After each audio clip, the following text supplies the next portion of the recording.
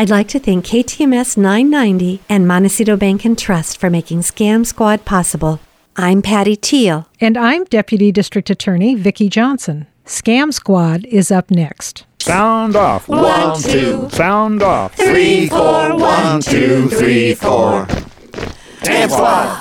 Welcome to Scam Squad. I'm Patty Teal, and I'm here with Deputy District Attorney Vicki Johnson, who always warns us about the latest scams so that we can watch out for them and not fall for them. Hi, Vicki. Hi, Patty.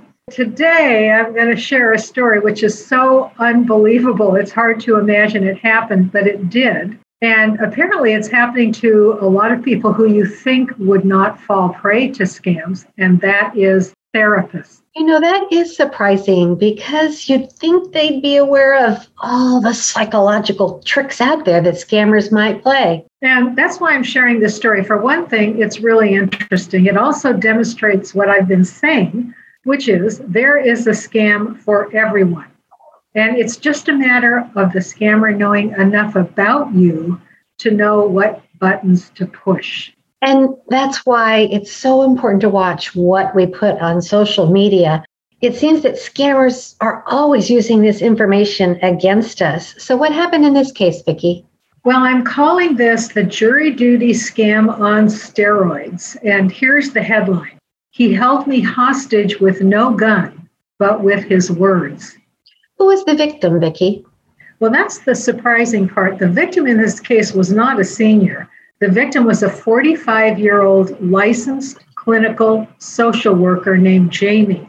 And by the way, according to this article, despite the perception that seniors are more likely to be victimized, it's actually people ages 18 to 44 who fall prey more often to these scams. That's interesting because I've heard that seniors get a lot of scams and are scammed a lot, but that the younger group that you just mentioned, they lose more money. And I believe it's because they do so much online.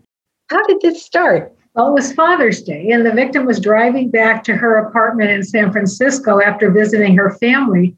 She got this message on her phone from someone claiming to be calling from the San Mateo County Sheriff's Office about a legal matter.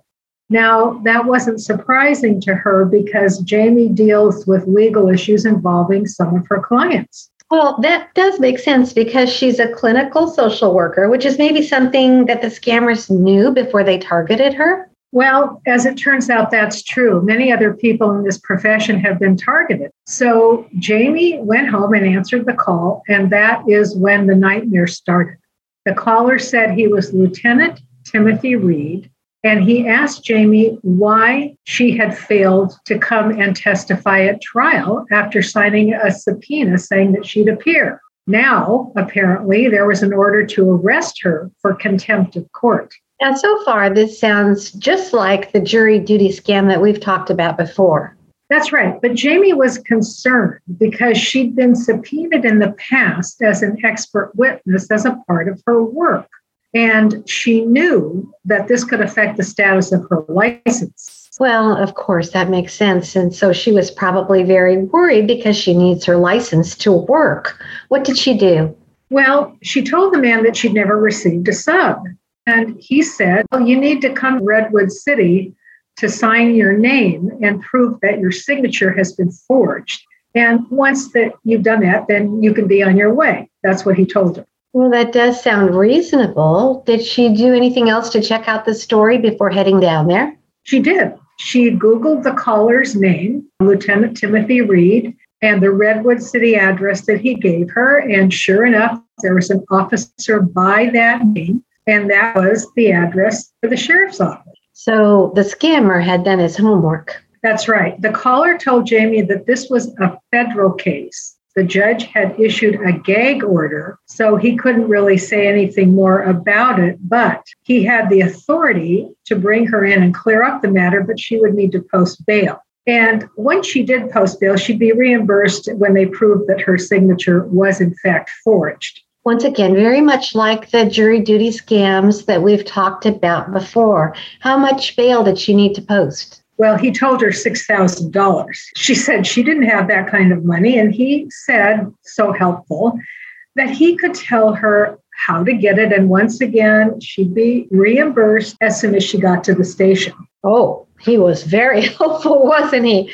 Yes. Yes. And did any bells go off at that point? Yes. And Jamie said, I'd like to call a friend of mine who's a lawyer, but the guy on the line was firm. He said, look, once you're on the phone with me, you're not allowed to get off because you are considered a flight risk. The phone call is being monitored, and you're not allowed to make any calls about this case because it's in violation of the gag order. Man, he had an answer for everything. That's right. And the scammer also told her that she shouldn't call the police because she'd be taken into custody and held at least 72 hours before the warrant could be lifted. He told her she shouldn't set foot on police property until she had posted that bond. She must have been so frightened. She was. And Patty, she believed him because she remembered her clients who were forced to spend time behind bars when they couldn't post bail. So it all made sense. Yeah. What did she do then? Well, she did as she was instructed. She was home. So she got dressed, took 2 forms of identification and a manila envelope. Now, she didn't have time to eat dinner, so she was hungry and scared, making her even more vulnerable. She then went on a nightmare search for money, all the time with the scammer on the phone directing her. He first had her go withdraw up to her limit at the ATM, and he had her up the amount that she could withdraw to $1,500. Then he instructed her to go to various stores to buy gift cards. Again, our big red flag. He told her to put the package in the mail with the gift cards, but first to read him the numbers off the back of the cards. He had her do this several times until she had actually accumulated the $6,000, always sending her to different mailboxes, which was kind of strange. So I guess once he had the numbers, he didn't need the actual cards.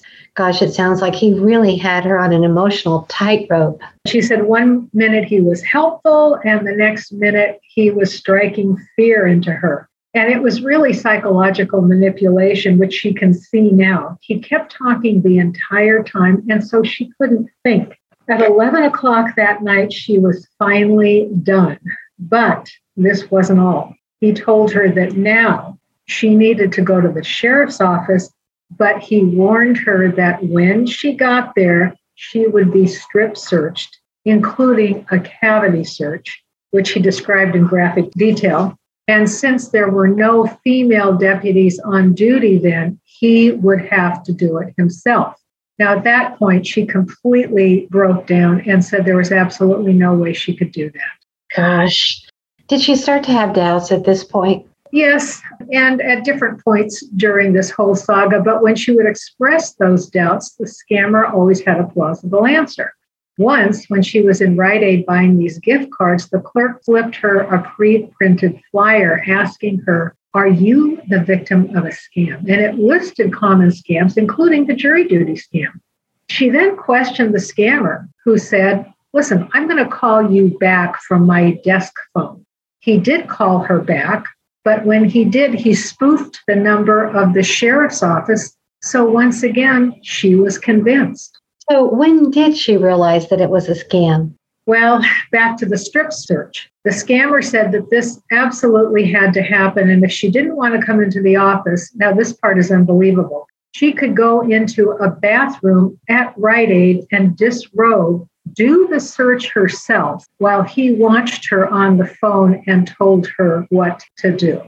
This is so unbelievable, Vicki. I mean, he got the money that he was asking for. He got the numbers, but that wasn't good enough for him. He was a sexual predator as well as a scammer. It's just disgusting. That's right. And of course, by this time, she was absolutely out of her mind. So she went into CVS begging the manager to let her go into a closed bathroom, saying it was an emergency. And once she was inside, she was so distressed, she just couldn't do it. And she decided to go to the sheriff's office and just let him do the search. But when she drove by the sheriff's office, which by now was late at night, she saw that the office was closed. She called the scammer back to say, "Hey, what's going on?" He didn't answer. That's when she knew. You said this scam was targeting therapists. It seems strange. Again, I know I said this before, but that they would target therapists who understand psychology. Why on earth would they target therapists? Well, the threat to a therapist's license is a powerful motivator because their livelihood depends on it. Also, therapists tend to be empathetic, and that's something that can be easily exploited by a clever scammer. Like this victim said, he held me hostage with his words. I never expected a call on a Sunday night to be from a sociopath, and he had a whole rhythm of working me up into a state where I couldn't think straight. He would be nice and then scare me again, and she describes this as triggering her fight, freeze, and fawn response. So to further explain how this could happen, here's a quote from a UCLA psychology professor who studies scams, and here's what he said. Grifters, scammers, are amateur psychologists. And this is from Alan Castle, a UCLA psychology professor who studied scams for his book, Better with Age, The Psychology of Successful Aging. And he went on to say they understand that people respond to social influences, especially to authority. They know people don't use all their cognitive resources when they are stressed. They know that if you can rush people, scare them, they'll become hyper-focused on trying to solve the problem. So fraudsters create a powerful situation that induces compliance. So this guy said he was calling from the San Mateo County Sheriff's Office about a legal matter, and that wasn't surprising to this victim because she deals with legal issues involving her client.